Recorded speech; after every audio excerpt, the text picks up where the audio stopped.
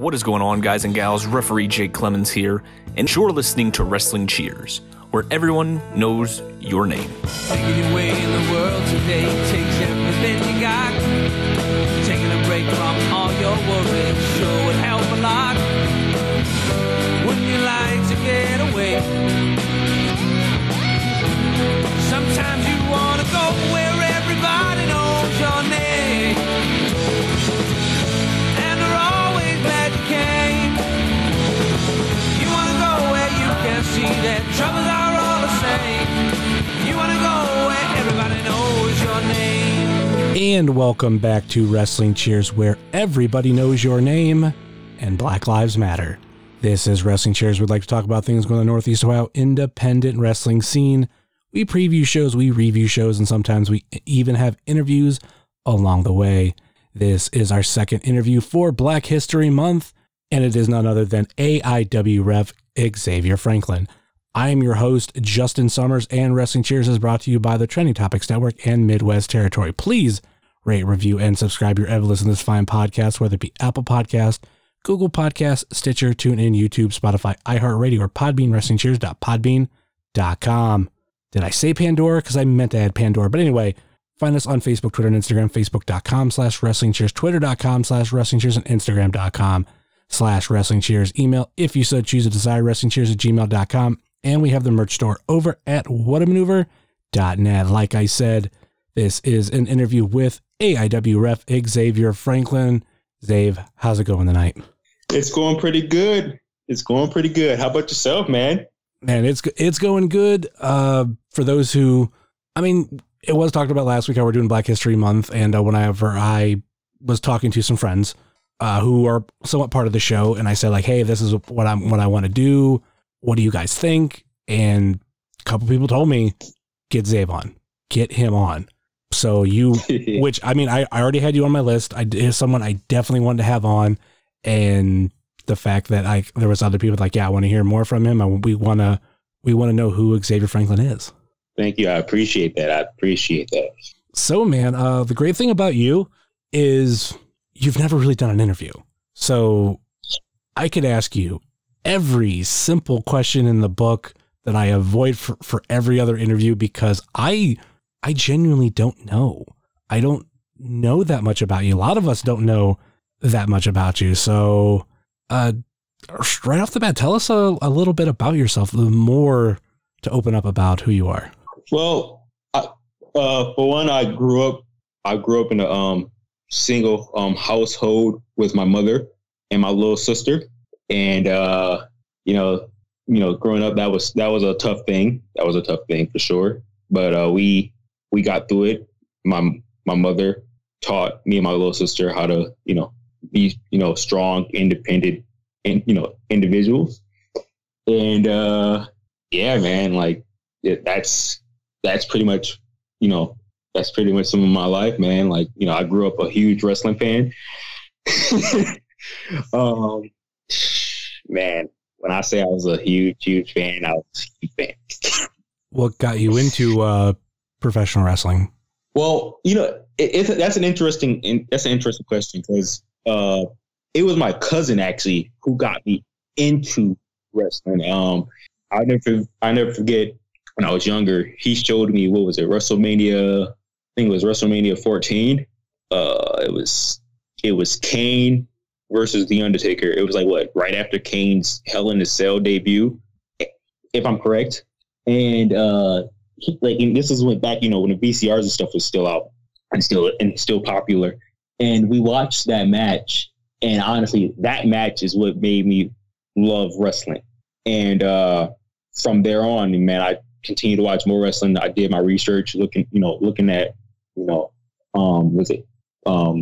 other wrestling promotions, and just did my research a lot, of like wrestlers from the past, and had to educate myself on, who these wrestlers were. Cause, I was a young kid. So I'm like, I wasn't really born in the era, like, when the Ric Flairs and stuff, the Dusty Rhodes were, in their youth. So I had to educate myself on that and know who these guys are. And, just from there on, man, I've had that fire in me forever, honestly. Yeah, I do believe that was WrestleMania 14. As you were talking, I went and grabbed my VHS of it, and I thought there would maybe be a card on the back, but this was like it was kind of like, it was definitely part of a box set, so it doesn't necessarily have the card on the back, but it does show Kane and Undertaker, because I couldn't remember which WrestleMania those two went up against each other. But that's a pretty way to get started, because especially too, main event, Stone Cold Steve Austin, Shawn Michaels with Mike Tyson as the special enforcer on the outside. And that's like I don't know if you would call that the exact beginning of the Austin era, because maybe that was more of Austin 316, but that was the moment he became champion. I mean, that was a turning point for WWE. Yeah. Oh man, Austin, man. When that moment happened, that was an awesome moment. That was an awesome moment for sure. I mean, I was kind of conflicted because, like, I liked Austin, but I was always a Shawn Michaels kid, or between Shawn Michaels and Brett. So I was loving the DX run and all that kind of stuff. And I can't remember, because I mean, it was just so long ago, whether I believed Shawn Michaels was going to win or not. But looking back, It was like Austin was on a roll for about 2 years. And this was finally the moment, like, all right, fine, we're going to give him the title. And, that year of Austin was crazy. Oh, yeah. That match was great. Because I rewinded on the VCR at least, 10 times to watch that match over. That was a pretty good match. Yeah, that was a good one. Go ahead. I'm sorry. Go ahead. No, I would just say, like, yeah, that was a good one. Yeah, you can continue. That's one of my favorite matches to go back and watch. Austin versus Shawn, and Taker versus Kane. Yeah, like, man, Taker, for a big guy, man, Taker could move like a cruiserweight. Oh God, yeah, because he's so athletic.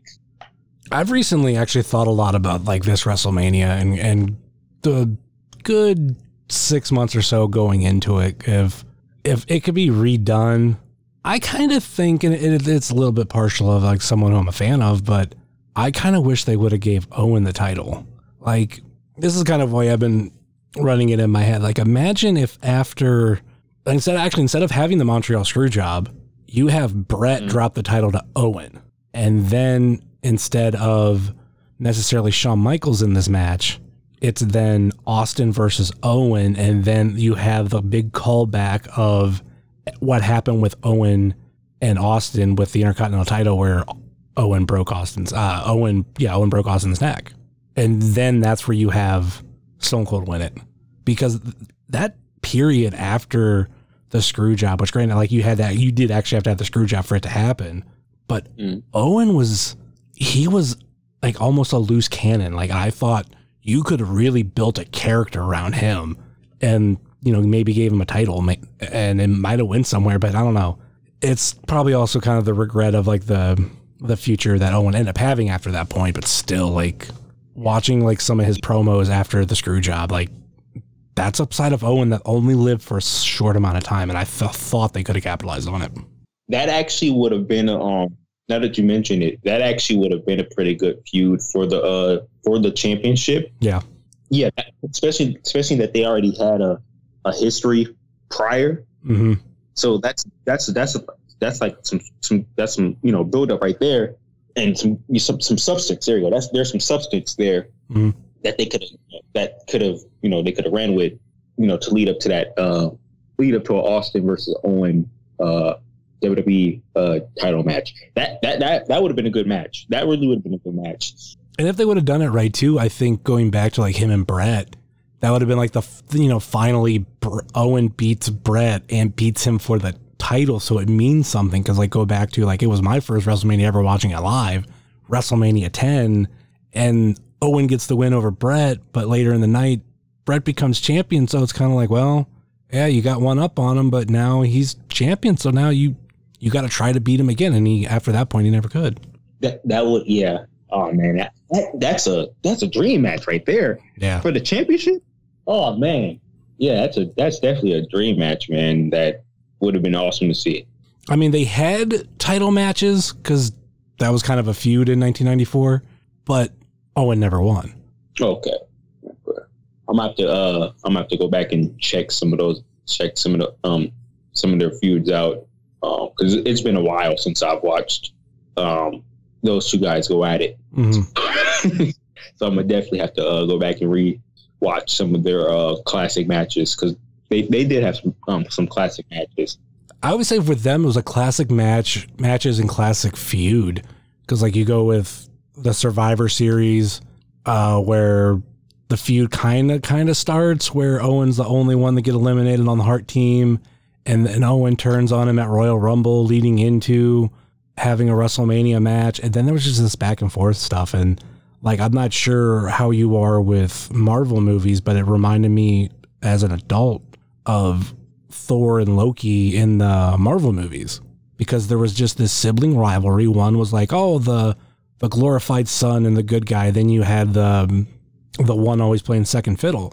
And I was like, oh my God, that's Brett and Owen. That's an actual good analogy.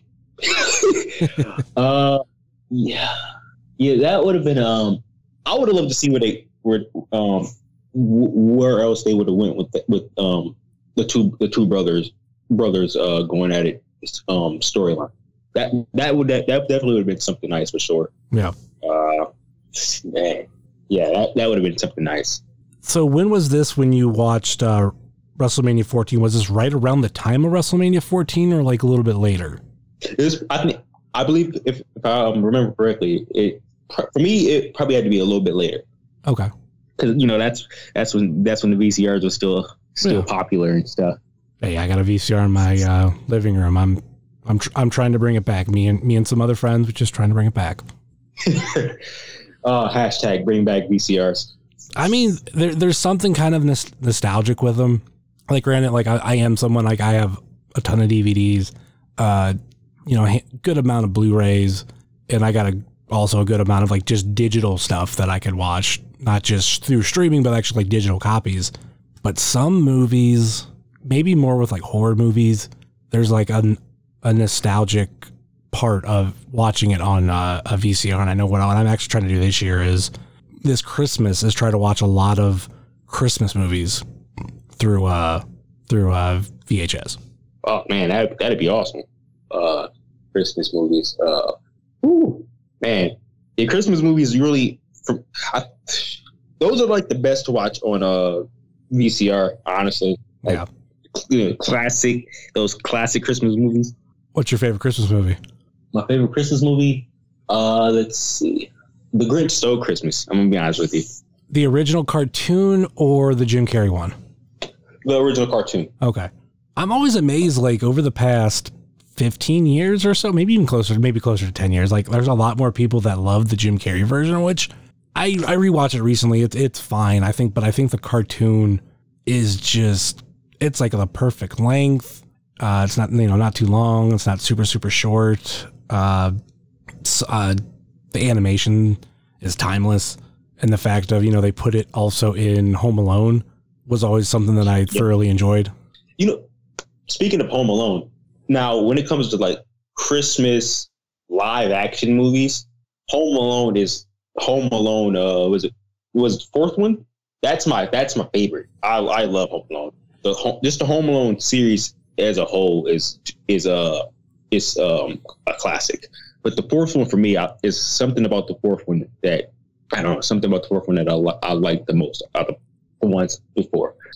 The fourth one, that's something different. Like, I'm a big fan of 1 and 2, which a lot of people, but I'll even give 3 a pass, because I remember when that came out and I just recently rewatched it, and it was, to me, it wasn't as good as 1 and 2, but it was still very decent. But I have heard nothing but bad things about maybe 4 and 5. There might be a 6. I forget where we are with them, because actually I think at some point they stopped numbering them. They're just like, we're just going to call it Home Alone something. I've never heard anybody say 4 was that good. Yeah, I like the fourth one. The fourth one. I'm usually the anomaly out of the bunch. Like if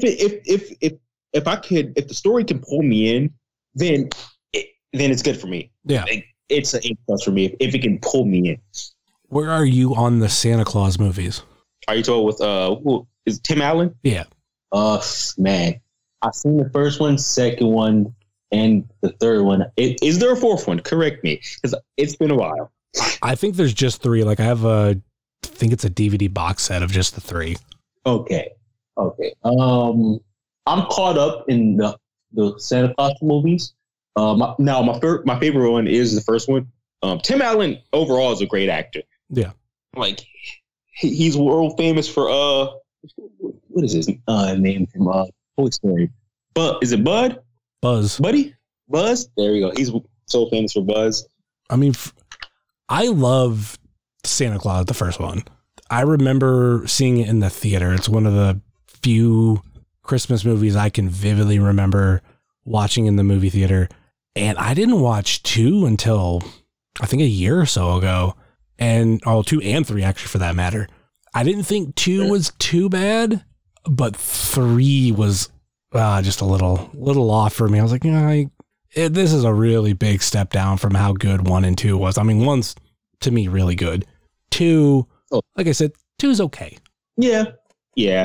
How would you rank it if from out of the Christmas Santa Claus movies, as you know, as your favorite? How would you rank them? Number 1 is in I think when I do a top 5 list, it's almost always in there. Okay. 2, I would have to rank a lot. I think it might be like a top 15, like within 10 to 15. It's hard for me to rank 3. Like 3, I just remember going into it like, all right, I was really impressed of how good 2 was because I had very little expectations for it. But 3 just, I don't know, because of the whole Jack Frost thing. It just, I like the idea, like the first one was, the Santa Claus, and then the second one was the Mrs. Claus. So there was going to be this whole, you got to find him a wife. But then the Jack Frost thing got a little weird.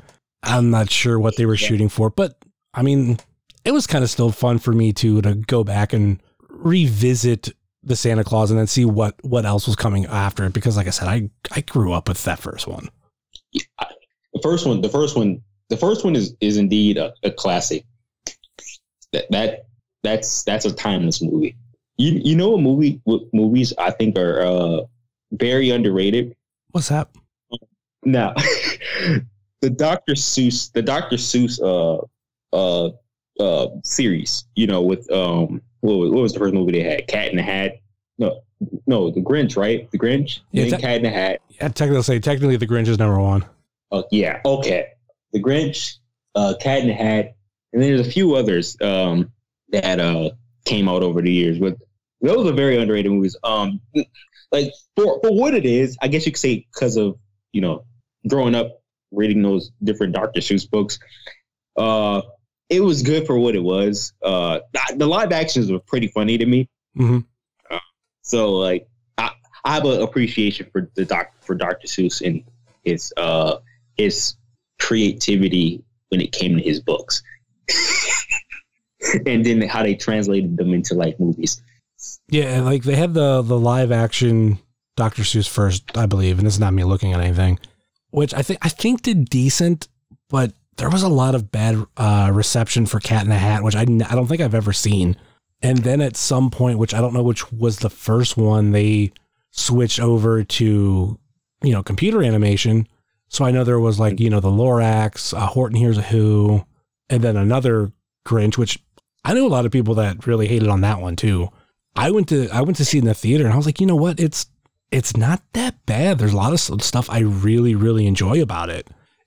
I think the thing with, the How the Grinch Stole Christmas, like the actual like book, it's short. And that's why the original cartoon is short. And then once you like, all right, we're going to turn this into a hour-and-a-half movie, you have to add elements to it. And that's why there is like a whole bunch of stuff in the Jim Carrey version that's not in the book or the cartoon. And same thing with the computer animated one, which I think is fine, but it's like you're going in not knowing exactly what's going to happen, but you definitely know, all right, Grinch is going to steal Christmas. And at the end, Cindy Lou Who is going to make him regret everything and he's going to give Christmas back. But how they do it is different. Yep, I agree. But honestly, like the only I've seen little snippets of like other little movies from Dr. Seuss, but the main ones that I've watched fully through was Cat in the Hat and The Grinch, and so like anything else after that, I haven't really like. I've seen little pieces, here and there, but I didn't watch them fully through. I think that's when I got to my up in age where I'm like, yeah, I'm gonna you start phasing out of certain stuff. I think that's when I started phasing out of the Dr. Seuss era at the time as I was getting older. But definitely the Cat in the Hat and the Grinch Stole Christmas live action movies, like I like them. The Cat in the Hat, what I will say, I feel like there was like a little bit of dark humor there where I'm like, oh man. Like looking back at it now, I'm like, wow, they said that in the movie. I think there was dark humor in it. Like I said, I've never seen it, but I remember people talking about it. I mean, dark humor, and then like there's definitely some humor in it that was supposed to go over kids' heads, like adults were gonna get it, but yeah, I've never gone back and watched it. I think if I ever get a chance, actually, now that I might, if I can find it someplace for cheap or for free, like on Netflix or Hulu or something like that, where it's already part of the subscription, I might try to watch it. Gotcha. Yeah, I haven't watched those in like years. It's been a long time. Sure. Yeah, it's weird when you do go through those like phases of phasing stuff out, but I know for me, after I hit adult years, like I was still going to the movies to watch some animated movies because I was like, I don't know, that kind of looks cool. Cloudy with a Chance of Meatballs. Like I want to see what this is like. And there was like obviously Pixar movies or something that like, oh, Toy Story 3 is coming out. Well, I grew up with Toy Story 1 and 2. Let's go see what's going on with 3 and any other, like I said, Pixar, Disney movies. Like there's a little bit of nostalgia to them. So it's like, let's watch them. Oh yeah. Disney, honestly, when it comes to movies, they are, I give them a huge thumbs up, especially their animated movies, the cartoon movies, because they know how to really, they know how to make us fans really invested in movies because it pulls out a certain emotion in us. Oh man, Disney does really good with those type of movies where they can pull out the emotion. Disney and Pixar both, like, it's cool to watch something like Pixar to where they'll come out with movies and then like they'll hit the sequels for those movies. So it's like, it makes you come back like, oh, you liked Finding Nemo. Well, here's Finding Dory. You like Toy Story. Well, here's Toy Story 2, 3, and 4. But they'll still manage to go like, okay, here's this movie and it's called Coco. And that's going to have its own story to it. It's not going to be necessarily connected to what you're used to. And for me, at least, Pixar has gained enough trust to where if the trailer looks good, I'm going to go see it because majority of the time those movies are excellent. And even a movie like Coco, I'm not afraid to admit I saw that movie in the theater and at the end I cried. And then when it came out on Blu-ray, I brought it home. Was actually like the first 4K Blu-ray we bought for our new TV. And when I watched it, I cried again, even though I knew everything was coming. So it is like within Disney and Pixar to where they're going to get your emotions. Man, yeah, that's a good one there. That's a good one. Hey man, I don't blame you, man. I'm trying to think, what was one movie that made me cry? That was a Disney cartoon movie. Lion King made me cry. Lion King, that made me cry. Freaking was it Mufasa falling off the cliff? That hit a heartstring. I remember watching that movie in the theater too, and I cannot remember whether I cried or not. My thing is, like, for that movie, I fell in love with Scar. Like, I wasn't necessarily rooting for the bad guy, but like I liked his demeanor early in the movie. Like his song is Be Prepared is one of my favorite Disney songs now. So I can't remember how I reacted to that death, but God, I know a lot of people who talked about or have talked about that death just threw them for a loop, but I cannot remember how I reacted as a kid. Yeah, it was definitely an emotional moment there. I like how Disney also connects, because I want to know if you ever noticed this throughout Disney movies. Like, okay, I'll give you an example. So Hercules, when they came out with the movie Hercules, I think there was a point to where how he wears the lion, he wears the lion as like a headpiece. Yeah. Well, if you ever notice that lion headpiece, it's Scar. Oh yeah. And sometimes I'll be like, wait, where did he find Scar at? Like, so like, I love how like little things like that, connects to other stories. Stuff. That's just another cool thing that Disney does. What's another good Disney movie? Speaking of Hercules is actually a good movie too. That, I didn't watch Hercules until last year. Okay. Who's your favorite out of the Hercules movie cast? I mean, Hades. Hades is a very memorable one. I've always been partial to, I think he's the Roman god, Hermes, who's like the messenger. Oh, you talk about, he has like the shoes that with the wings. Yeah. I know you talk about. Yeah. Like I've definitely always liked Hermes. Hermes is definitely an interesting character. I do agree with that. Hades and Poseidon are my two favorites. Hades just because he's very funny. I don't know, just he's sarcastic. That's one of the things I like about Hades. He's very sarcastic. And what I like about Poseidon is that he's firm and serious. Although it would have been cool if they would have showed him, because I don't really remember them showing him in the Hercules movies.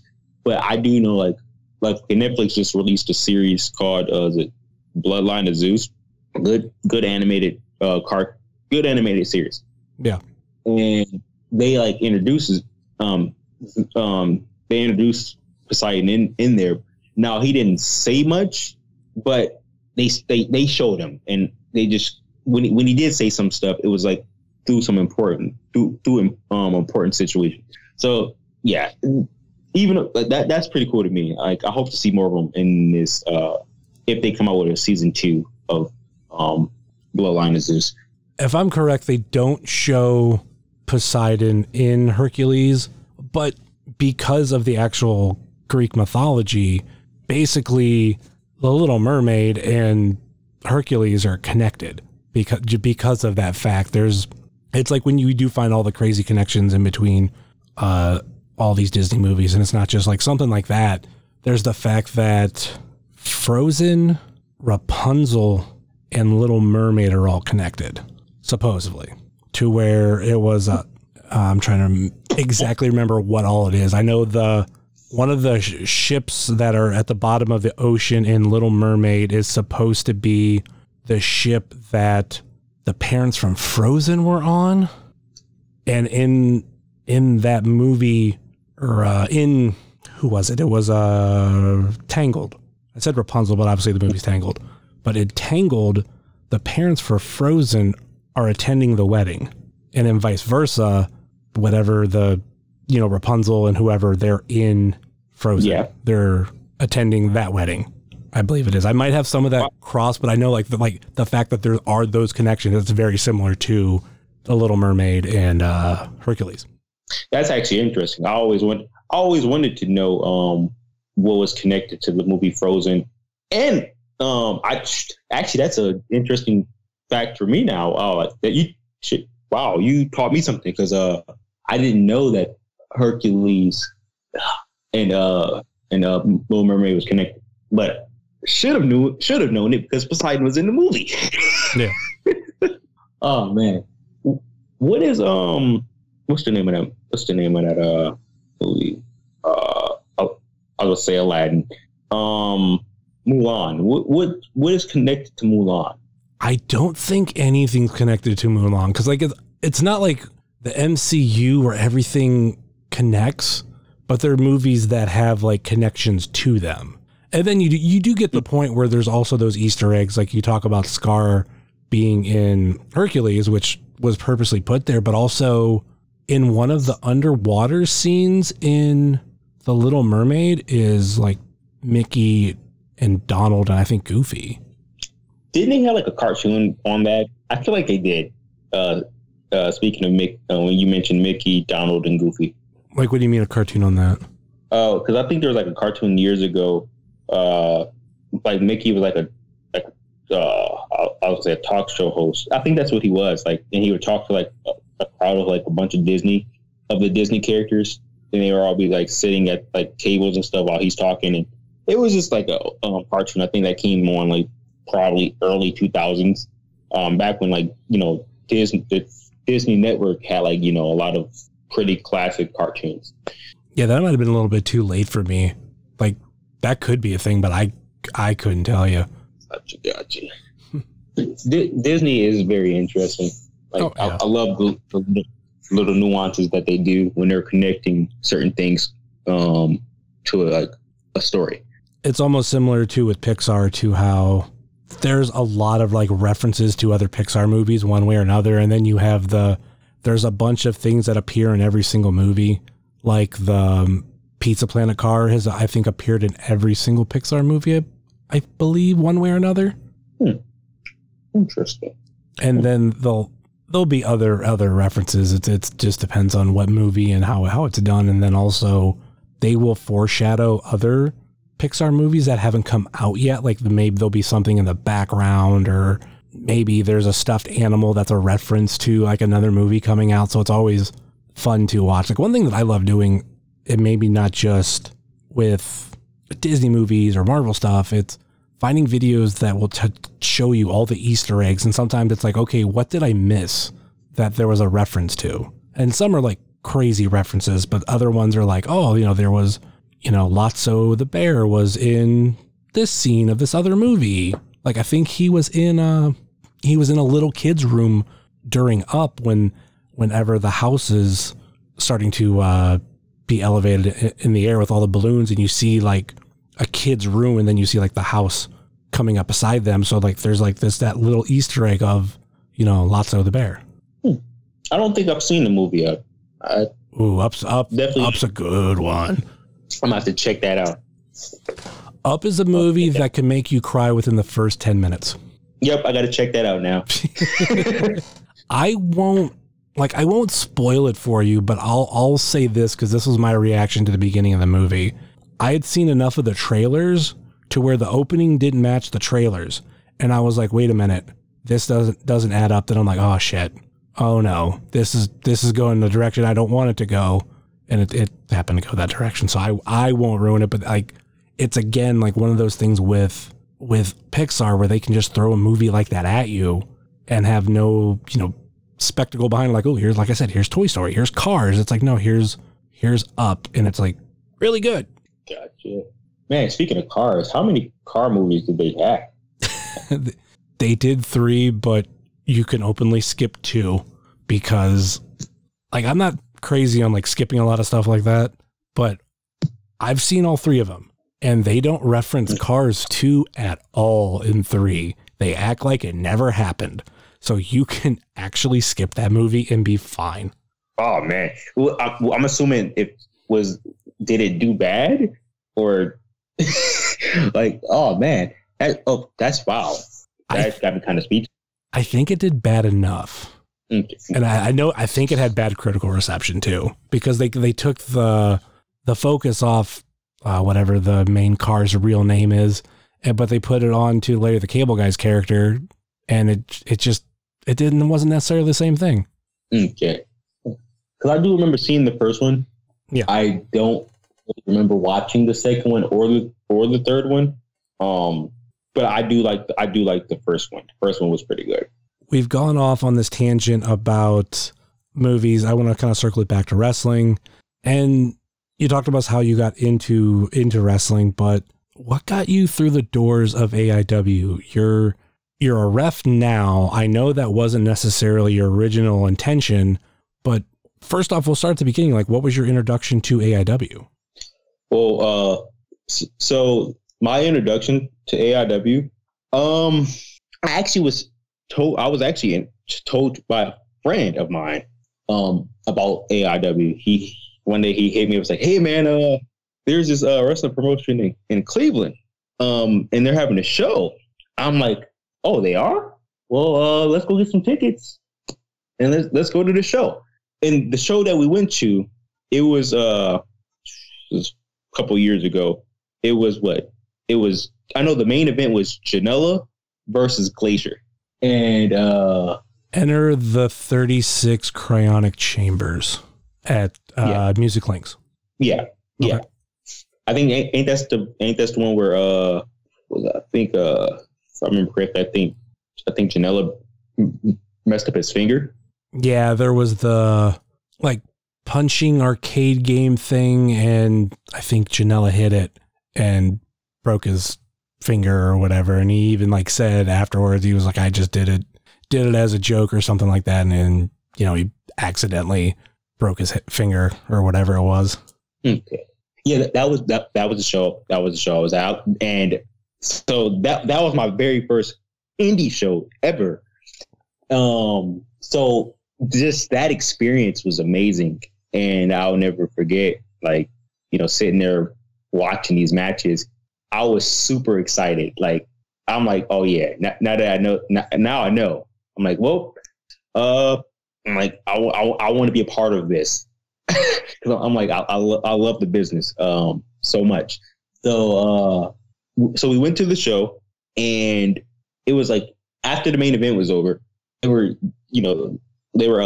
signing autographs and, allowing pictures to be taken with Glacier. And I thought, at the time, I'm like, man, I don't, cause they told me how much it is. I'm like, I'm thinking in my head, I'm like, man, wait, I might not have no more money left.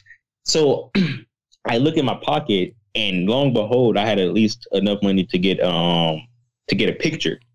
So I ended up, they ended up allowing me in the ring to, get that picture. Now, you know what? Now that I think about it, I was able to get an autograph as well. The autograph is somewhere in my house. But I did get the picture. And after that, it was Wes who told me about the school and, told me, things what I had to do. And from there, man, once I got the information, the rest is history, man. I did what I needed to do. And I am where I am, man. I'm, now I'm, within the business, and it's been a pleasure. I love it, man. I love it. Your first show, God, I just pulled up the card for that one. That's a pretty good place to start, because you have, first off, it's a Music Link show. Those shows maybe a little student heavy, but still you had, that was actually, I believe, the debuts of MJF and Mance Warner in AIW. Ooh. God, looking back at Dominic Guarini versus MJF and Joshua Bishop versus Mance Warner. Oh man. Ooh, yeah, that was a good show. That was a good show for sure. So it only took you one show to join the school? Like, you were just like, dude, I'm in. Yeah, like once I got the information, I did what I needed to do, turned that information in, and I went up to the school and got the tour of the place, and then when I got the money that I needed to be officially a student, then man, I went up there, started training, and man, it was great. Like that was during the time when I was my mindset was like, I want to be a wrestler. But as time went on, I know things for me, things changed.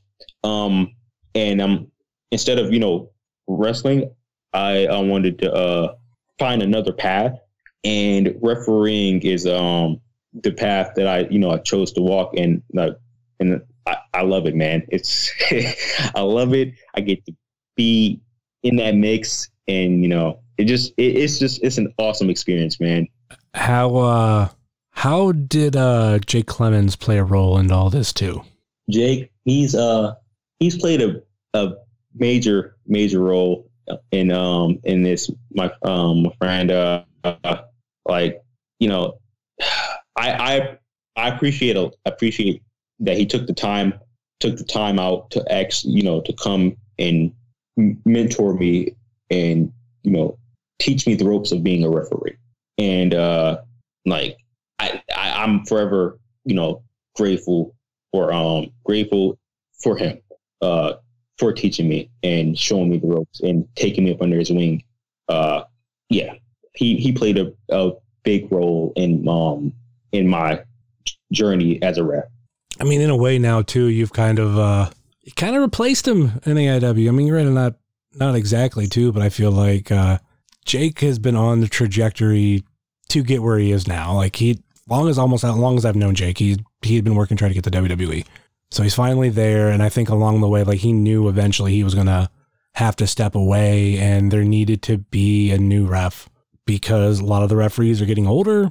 I mean, I don't know exactly Tom Dunn's age. He won't tell anybody, but the fact of like, there needed to be somebody new, and you stepping in and becoming a ref, I think was perfect.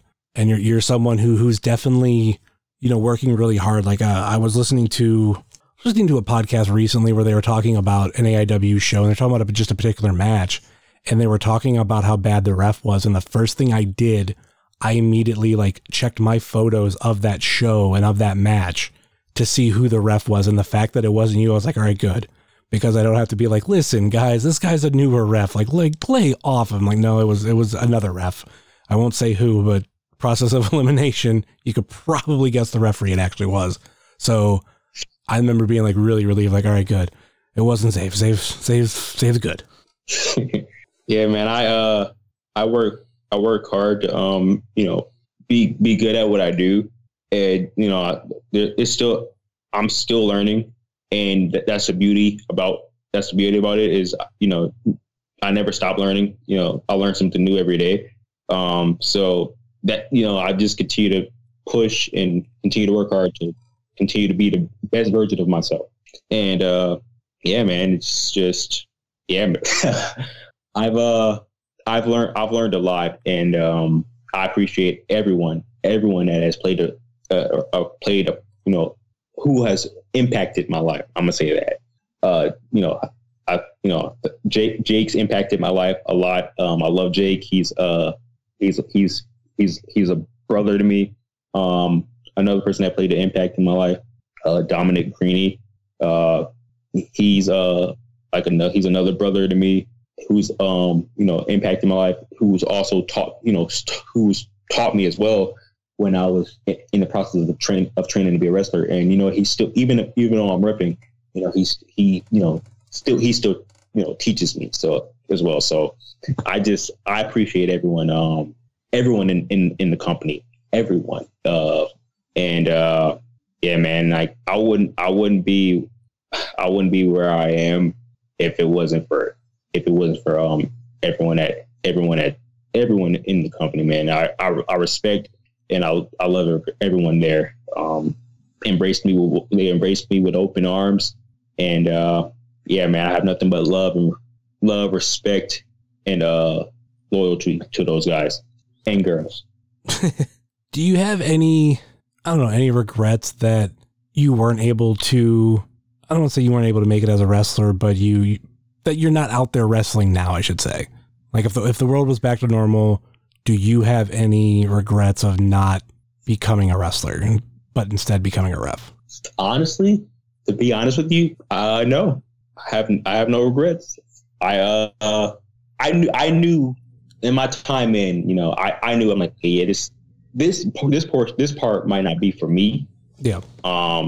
So let me step back for a little bit and see what is for me. And I discovered repping is for me. So I have no regrets. I enjoy 100% being a ref. Cause even though I'm not a wrestler, I still get to be involved in that ring. You know what I'm saying? Yeah, that's really good to hear, because I think being a ref is almost the unsung hero of professional wrestling. And I know I could never put my body through, I mean, not even being a wrestler, but even a ref, because like a lot of you'd have to have a lot more cardio than I have. I just could not do it. And I think you learn from definitely one of the best in Jay Clemens and the AIW school in general too. I don't know how many conversations I have with people who are starting in wrestling or want to start out in wrestling, and like if they're in this area, I'm just like, go to the AIW school. You're gonna have the best shot at success there because A, the company, and B, the people that are surrounded there at the training center, to where it's gonna severely help you. And the fact of you having to step away from becoming a wrestler, but going into refereeing is an awesome story to hear of someone who basically, you didn't quit, the basically way I want to say it. Like, yeah, you might have had to step away from the wrestling stuff, but you're like, no, I still want to do something. Oh, you want me to be a ref? Fine, let me be a ref. And it's been cool to, watch when we still had shows, but being able to watch, your experience as a ref. Cause I remember that first night, cause the fact of, it wasn't just a student's match. There was a student ref in it. And to me, it made that match all so much more special because it was actually more than just the wrestlers involved in that special moment. That moment, I love. That's one of my favorite moments of all time. Like that moment's so special to me that I got to share it with my brothers. And man, like when I after the match was over, man, like I cried. Like I genuinely cried because I'm like, I'm happy. I got to share this moment with my brothers, and like the dream has come true. And but it, I didn't let it didn't stop there, man. I continued from there, man. Just continue to work hard and never what's the word I'm looking for? Always staying true to myself. And I'll put dedication in everything in anything that I do, man. And that definitely was like a great moment. I go back and watch the debut match, honestly, every day. Like I never stopped watching it since it happened. Like that moment meant a lot to me, my brothers, and that moment right there was just, if I had to define it, that moment was super, super, super epic. And it was a great class to debut with too. It's really cool to watch. Like, we got, the Bitcoin boys and now bulking season on top of it. 2 tag teams out in the world trying to make a name for themselves, and seeing them even now still, get some bookings, like seeing bulking season, go out to St. Louis, I think, or wherever some of those secret shows are. I think they're out somewhere towards that area, but still really cool to see, especially, I think maybe more now with Arthur MacArthur. Yes, indeed. Seeing them, grow and evolve in their craft is amazing. And I'm so proud of those guys, man. Like they deserve all the success in the world, man. They are talented. They are awesome. And like, I appreciate all those guys. All right. We're almost to the hour mark, and let's get into the Fave 5 questions. Hey, this is Booker T, 5-time champ, and this is the Fave 5 questions. Now, can you dig it? All right. Question number 1. Let's go with one of my favorites. Favorite cereal? Favorite cereal? Cinnamon Toast Crunch. Very popular answer. I think, I want to say Trey Lamar said that one. I know that is one of his favorites. I've had the conversation with him. I say it's Golden Grahams, and he's like, it's not even close. I'm like, I don't know. They're kind of the same cereal, except one's more of a honey flavor, and the other one's cinnamon.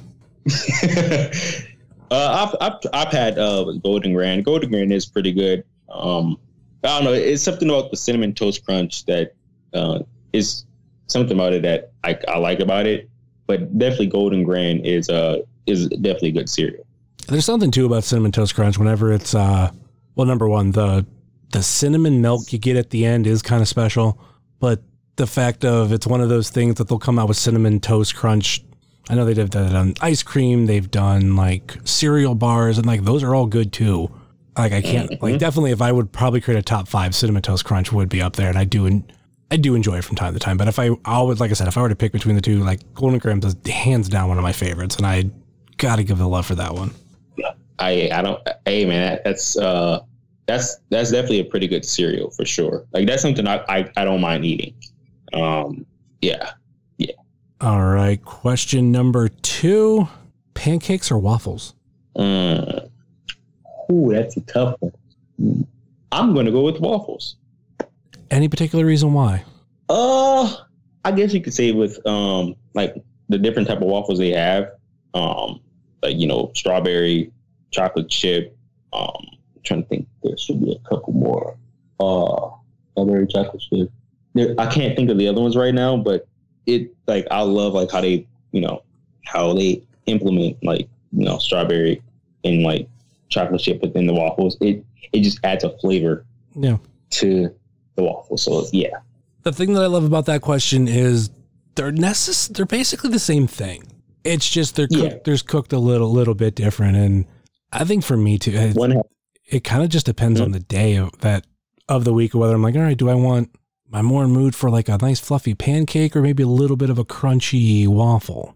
When they're cooked right, both pancakes and the waffles, like when it's cooked right and has like that it's still hot and it's like just nice and fluffy like a cloud. Yeah. Like and with butter on it, golden. All right, question number 3. Let's go with. The thing is, I've asked a lot of these questions, and it depends on which one I feel like I've not answered and asked enough or not. Favorite video game console? Can I pick 2? Because there's 2 consoles that I really love out of all the consoles that have been made. The PlayStation is one of my favorites, and then the Nintendo 64 is my second favorite. I love those 2 consoles. I can play those all day. So you almost basically just got a particular era of the N64 and the PlayStation era. Yeah. One of my biggest issues with the N64 was I was never a fan of that controller. I'm still not high on it, but it's because I came from more of like the Super Nintendo era, and like to this day, I still love the Super Nintendo controller, and the fact that like going from one to the other seemed like a really big move compared to when we went to from the Nintendo controller to the Super Nintendo controller. They're almost the same, except they made it to where it was more comfortable and they added a couple buttons, but adding the joystick and that different ways to hold it, I don't know, that threw me off for a very long time. Interesting. I never really thought about that. I mean, it's definitely to each their own, but like I kind of like flipped to PlayStation because the PlayStation to me felt like a real evolution of the Super Nintendo controller. I like how like it was definitely more comfortable and everything, and even to the fact that I've always loved about Sony, even though I'm a Xbox guy now, but basically since the PlayStation, the controller's been basically the same. So you've always been used to it. The only thing that they ever changed was when they finally added the DualShock joysticks. Wait, DualShock. Are you talking about like when the controller like vibrates? I think that was also part of it, but it was mainly when they added the joysticks, the thumb joysticks. Because before, how it was just really you had your D-pad, start, select, your 4 other buttons, X, square, circle, and triangle, and then you had the 4 trigger buttons. Like that was it. Then halfway through PlayStation 1, they're like, all right, we're going to add these joysticks. And I want to say that's when they had added DualShock 2. Okay. Yeah, controllers has definitely evolved over the years. Yeah. I will say that. Gaming consoles too. I'm loving the main things of this day and age was the Xbox and PlayStation. But I'm loving that Nintendo has re-showed the world why they are who they are. When it came out with the Nintendo Switch, that's something fun to have, like, because you can carry it around with you too. So that's a beauty right there. Like you don't have to just have it, keep it connected to your TV. You can, if you leave out, you can take it with you and still play games. It's about as innovative when they had the Wii come out, because the Wii was just a weird console. I mean, like comparing it to all the other consoles, but the fact that it became a hit, everybody wanted to play Wii bowling and all this other kind of stuff. Like, was it kind of a novelty? Maybe a little bit, but there was still some fun Wii games, and they decided to take their console in a different direction, and it actually worked. I mean, it didn't last, because when it came out the Wii U, I think that lasted only a couple of years, and they're like, all right, we're done. But it almost seemed like the Wii U was a gap between, all right, we're doing this with Wii, we want to try to do this other thing, and then all the things that were kind of working with the Wii U is where we get now with the Switch. Got you. It's like, honestly, I give credit to the Wii, because because of the wireless type of controllers, like the little monitors that can like that you have to use to, like, when you're playing like dance games and stuff, or just little stuff, like little nuances like that the Wii had. Yeah. The consoles nowadays are implementing that. PlayStation did it, Xbox did it, and I think that's it. PlayStation and Xbox is the only two that have try that whole idea that the Wii did. So that's interesting. I give the Wii the credit there, because they definitely created something that other consoles wanted to try out. All right, question number 4: Pepsi or Coke? I am a Pepsi guy. I prefer cherry Pepsi, bro. I'm sorry. I've never understood Pepsi. Well, I mean, I did when I was a little kid, but I love Coke. Like, I'm to a point where I don't drink a lot of pop, or I try not to. Yeah. But if I'm going to drink it, it's like my big one is Coke. I haven't had a regular Mountain Dew in close to 15 years. The closest I've had was, I think last year I had a Mountain Dew Zero. But other than that, the actual regular Mountain Dew, I haven't had, and that used to be my favorite. Haven't had for like close to 15 years. Coke, on the other hand, I have periods where I'll stop and grab me like a Coke or something, but it's something, at least for me, I try not to keep pop in the house unless I go to Detroit and I want to bring home some Faygo, but that's a different story. Completely understandable. Honestly, like now, like I like Pepsi, but like when it, like I could say my all-time favorite drink was Faygo? The ginger ale-esque drink. Faygo? Yeah. Faygo's that's my all. Faygo's the brand. So you're saying your favorite is the ginger ale Faygo, or? Yeah, the ginger ale Faygo is my favorite, but like it's my all-time favorite. But like I do like dark cherry Pepsi. But like you said, I try to keep pop. I try to stay away from pop because it tends to, if I drink it too much, I get pimples on my face. So that's one of the reasons why I try to stay away from drinking a lot of pop. Yeah, the closest thing I drink to it now, which it gives you like a little bit of the sensation of pop, but the sparkling flavored water you can get, like it still has the carbonation. It's not as bad. If I'm correct, it's not as bad for you, but kind of helps. Because that's one thing I remember, because I stopped drinking pop. There was like a full year I went without anything. And then, I would have some from time to time, and I realized when I would drink pop, it would kind of make me a little full. Like if I wasn't drinking or I wasn't eating anything. So now I kind of replicate that with something like that, where I kind of feel like I'm filling up a little bit, even though it's just kind of like gas and everything. And then, I burp and I'm all of a sudden hungry again. But I don't know. It's something I've definitely tried, because pop can be horrible for you. Yeah. Like I drink a lot of water. I remember there was a point in time where growing up, I drank nothing but pop, and my aunt would be like, "Boy, you need to drink some water." So I was a huge pop fanatic. But as I got older, I drank more pop. I drank more water as I got older, because one we needed, and honestly, with some nice cold water with some ice in it is delicious. I don't know if you've ever had it there, and it sounds crazy. The first time I ever had ice water from McDonald's, I was blown away because I don't know what it was. It was really good. Maybe it was like how the temperature of how cold it was. Like it was like this perfect, really cold temperature. And I remember being blown away like, oh my God, this is really good. Oh, hey, I've had that feeling before. I know exactly what you mean. Like especially like, you know, if I'm walking somewhere, or if I'm active in any type of way, and I'm hot and I'm tired and I'm thirsty, water tastes delicious.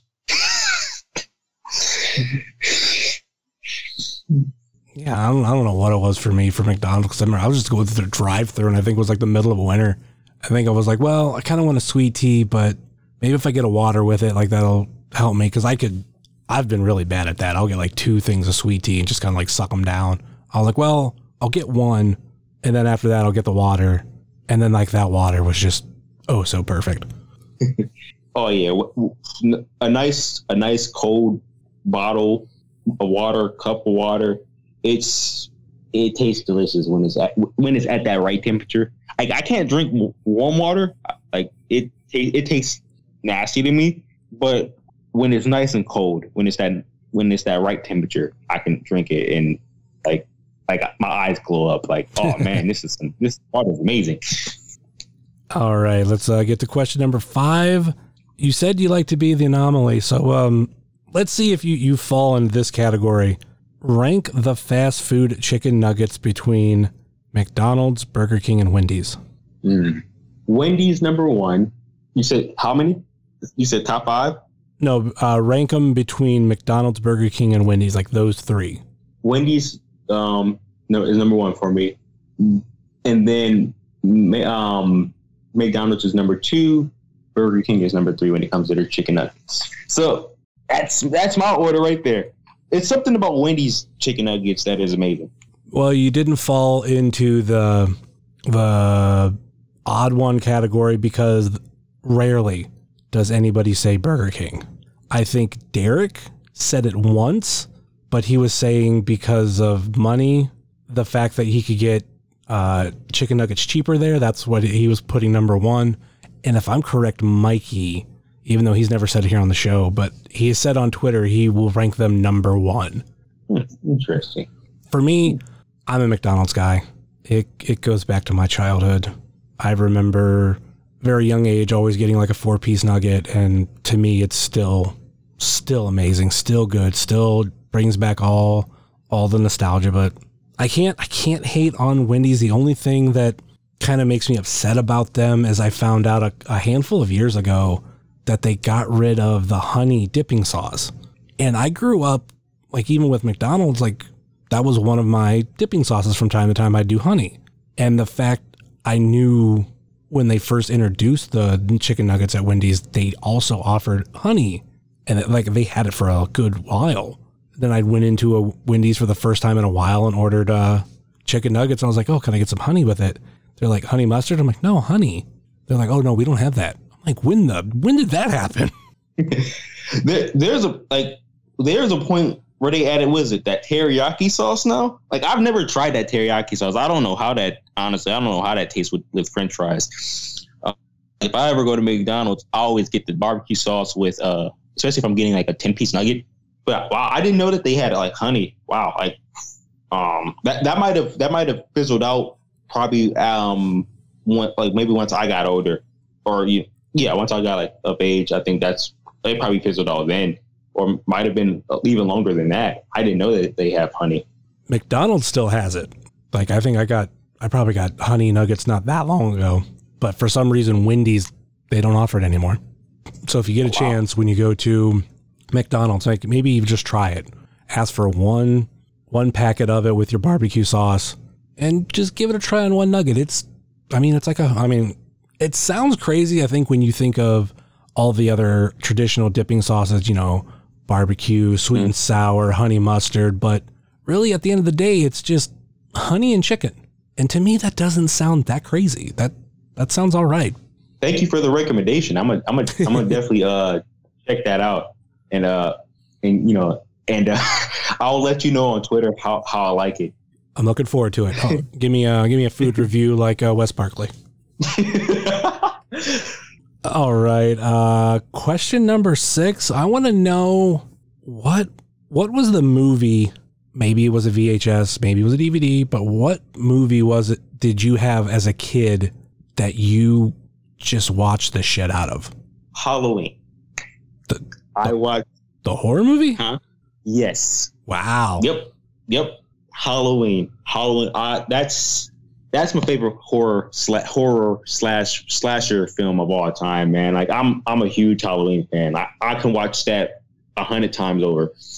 I mean, were you watching that as it could go in two different ways, but like I was kind of meaning as a little kid, because I feel like a lot of kids will have a movie that they just watch relentlessly. For me, it was Ghostbusters, to the point of, and I know I've seen this with other parents too. Like I watched it so much, my parents hid it, and I've seen other parents do that. Like they're just tired of watching it. Like maybe a kid nowadays, or maybe 10 years ago, was Frozen. But for me, it was, like I said, Ghostbusters. But if we go by kind of when I got older, like when I hit teenage years, it was Tommy Boy. I watched the shit out of Tommy Boy. Love that movie. So like, was that with Halloween? Was that when you were older, or like when you were really young? I said, was that when you were older or when you were really young? I'm gonna say with Halloween, when I got a little bit older. Now, if we're talking about like my young childhood years, probably like what, 4, 5 years old. My favorite childhood kid movie was Toy Story. That's a good one. That's a classic. Mm-hmm. And it got to a point. I love the first one. I love the second one. I don't think I've seen the third one. I do though. I think I need to check that out. But I know I had the first one on VCR. I just recently rebought the VHS copy of Toy Story. Man, I was at my local Salvation Army looking through just VHS tapes, see if any stuck out, and that one stuck out to me. It was like $1 or $2. I can't remember. So yeah, I had to. It's not bad. Yeah, I had to pick that one up because as another one, I remember watching it in the movie theater. I remember I might have got it for like a Christmas or my birthday, one of the two. I would suggest to watch 3. Like 3's really good, and there's also a 4. A lot of people think 4 wasn't needed, but I think it was. 3 kind of ends one part of the Toy Story trilogy, and one kind of like really ends the story good.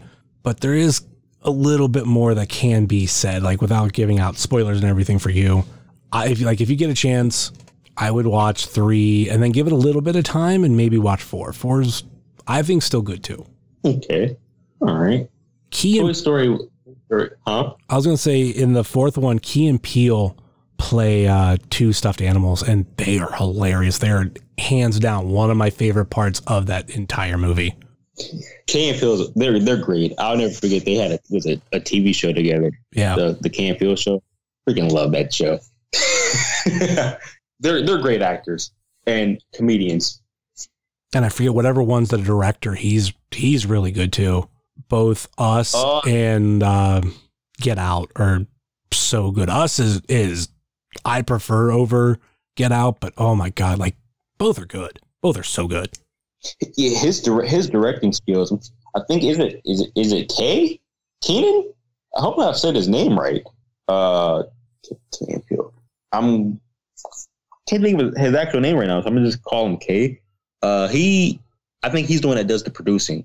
Yeah, and he's really good.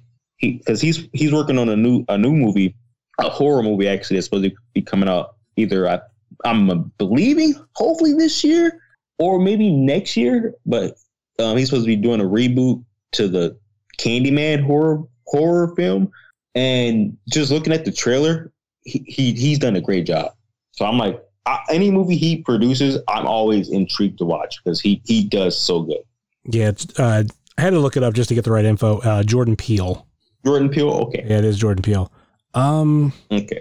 Yeah, and is he part of Candyman? Because I've seen that too. Like I'm really looking forward to that one. He is. He's I think in the trailer, like when when they showed like the credits and stuff, he he's his name. He's the producer. No, he's a writer. Oh, he's right. Okay, so then I wonder who's producing. He's writing. I wonder who's producing the movie. It's gonna be interesting. Like I like the concept that they went with. I definitely love the original Candyman, the first one that came out. The second one, I was not the biggest fan of. It was okay, but the first one was definitely better. But with this reboot that is being done, I like the concept he's going with it, and it's even for me, it's even more darker. And so I'm just intrigued to see this hopefully in theaters. If whenever the world gets back to normal, or on was it Prime, or HBO Max. Hopefully, I can see it somewhere.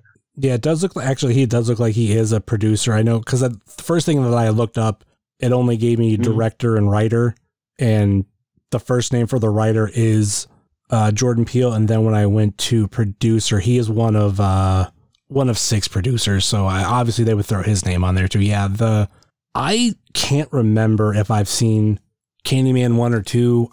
Part of me wants to say I've seen 2. So I know before this finally comes out, I want to sit down and rewatch or watch 1 and 2 before going in. Because it's if I'm correct too, it's like a reboot, but it's also still like the same Candyman. Yeah, like basically, all the information that had came out about the movie when it was reported it was happening is the guy that played Candyman. He's coming back to play that character. So they're keeping the same guy, which I love. Yeah, even though they're just adding newer faces to this movie. So that's gonna be interesting. And it's gonna be definitely a good movie. Definitely. I can't wait. I can't wait. And I was gonna say, how do you feel about the Saw franchise? I like the first. I like the first 2 Saws. I kind of fell off. I think after how many are they? Aren't there like 4? No, I think they ended with 7. And so there's 7. Yeah. I like the first 2. The third one was not that bad. I like the Saw franchise was very interesting to me. It made me like, man, like it makes you think like, man, what if like any situations, how do you get out of this? Yeah. So it's definitely a thing. Like it makes you think like and put yourself in like okay, how would you get out of this situation? Because you're kind of you're stuck. So like you got to kind of use your brain to try to outsmart the guy that's playing the game. Yeah. So it's Saw's an intriguing series for sure. I will say that, because that's another movie that, in a sense, they're trying to reboot it, but it's like it's going to take place in the same universe. They're just not going to have all the same people come back. It's going to be almost like, I think it's supposed to be like a copycat killer, maybe doing some of the same stuff. And this one it's called Spiral. And if I'm correct, it was written and potentially directed, and I know he stars in it, Chris Rock. Interesting. Did they say when is it supposed to be coming out? It was supposed to come out last year, but it'll eventually come out. Yeah. If movie theaters aren't open back up by then, most likely I can see them putting that on HBO Max or Prime. I think it was Amazon Prime, the app that has movies on there and stuff now. No, Prime Video's had it on there had movies on there for a long time, but they're getting, like, for example, like they're getting the Coming to America sequel. And I think I'm actually, go ahead. I was gonna say, I'm actually looking forward to that, because like, even though like, okay, the thing with this is like the original one was great. The original one is untouchable. Oh, it's fantastic. But I will say with this new one, the main thing I'm focusing on is the comedy. Because I know the comedy's going to hit. So I'm interested to just see, like, they shouldn't really worry about having to try to live up to the expectations of the first one. They just go in there. Hopefully they're just going to go in there and have fun and just bring that comedy gold that these comedians are all known for. And so I think it's gonna be pretty good. I'm pretty stoked. I'm interested in the whole little storyline that they're having. So in this movie, so I'm pretty stoked. I'm hyped. All right, I think had a fun long conversation here. Any final thoughts or last minute plugs before we go?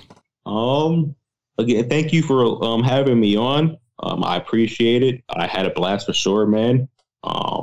Look forward to doing more of these.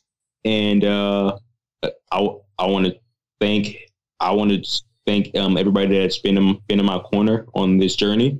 From the fans to everyone in AIW. I'm grateful for them, and appreciate them a lot. And I have nothing but love and respect for those for the company and everyone in the company. And yeah, man, I wouldn't be where I am if it wasn't for them. I thank the promoter John Thorne for giving me the opportunity, giving me the chance to live out my dream. I thank Jake for being a mentor to me in my journey of being a referee. I've learned a lot from him, and I'm forever grateful to him. He's my big brother. I also thank Dominic Greeny for training me in my time when I was training to be a wrestler, and I also thank him for also being a big brother to me. So I send out my gratitude to everyone, and I wouldn't be where I am if it wasn't for those guys, and I wouldn't be where I am if it wasn't for the support of the fans, man. Like, thank you for all believing into me, and I'm looking forward when things get back to normal. Looking forward to continuing to do what I do best, man, and that's count the 1, 2, 3. You want to throw out all your social media handles? Oh yeah, you can follow me on Twitter at xfranklin22. You can also follow me on Instagram at Xavier Franklin, at Xavier _ Franklin. I'm sorry, and then my Facebook as well, Xavier Franklin. So yeah. And of course, you can find myself at jsummers330 on Facebook, Twitter, and Instagram, much like you can find this show on Facebook, Twitter, and Instagram. Facebook.com/WrestlingCheers, Twitter.com/WrestlingCheers, and Instagram.com/WrestlingCheers. Email, if you so choose, desire, WrestlingCheers@gmail.com, and we have the merch store over at whatamaneuver.net. Like I said before earlier in this episode, please rate, review, and subscribe your ever listen to this fine podcast, whether it be Apple Podcasts, Google Podcasts, Stitcher, TuneIn, YouTube, Spotify, iHeartRadio, Pandora, or Podbean, WrestlingCheers.podbean.com. And all of those are in the show notes with a Linktree link. Check out our friends on the Trending Topics Network, such as All Beer Inside, Eurovision Showcase, Spanish Announce Table, and Wrestling with Altitude. Check out our other podcast friends, such as Pod Van Dam, Super Fantastic Podcast, It's Evolution Baby, The IndieCast, Sobros Network, Biff Radio, Off the Hop Rope, Game Marks Podcast, We Like Sports Podcast, Powerbomb Jitsu, Spotlight Series, Fully Posable, Doing the Favor, Positively Pro Wrestling, IWTV Guide, At Odds with Wrestling, Best in the World Podcast, Marks with Mics, Dark Match Podcast, AM Porch Talk. Check out our other non-podcast friends such as Thrift Store Jobber, The Savage Dash, The Mystery Men, Redline Radio, Mouse's Wrestling Adventure, VHS Party Tonight on Instagram, Happy Hour with Steve Guy, Co-Host Wrestling Show, Good Company, Toy Hi-Yo Toy Show, which is this Saturday, featuring the EVP of the Thrill Zone brand on the FWF and the most professional wrestler, Brian Myers. You can also catch food from other friend of the show, Smokin' Jay's Barbecue, and, of course, Time Capsule Toys, also friend of the show, there at Toy Hi-Yo. I'll be there this weekend. It's going to be a fun show, and hope to see you there. Back to the plug list. We have Stay Tough, Wrestle Void, Midwest Territory, Southern Underground Pro, and the official graphic designer of Wrestling Cheers, Moy Boy Designs. Before we go, I want to give a congratulations to AIW alumni Ray Rowe and Crazy Mary Dobson. Dobson, also known as Sarah Logan in the WWE, and Ray Rowe, known as Eric of the Viking Raiders. Big, huge congratulations on the birth of their son, Raymond Cash Rowe. Before we go, I would like to wish our condolences here at Wrestling Cheers. A sad, melancholy rest in peace to former local independent wrestling fan Ron Graham, who passed away over the weekend. He attended many AIW shows and other wrestling shows in the area before having to move out of the area, but he unfortunately passed away this week. Thoughts and prayers are with him and his family right now, so rest in peace, Graham. But that will do it for us here on Wrestling Cheers, where everybody knows your name, especially when you're a young ref. Later. Later.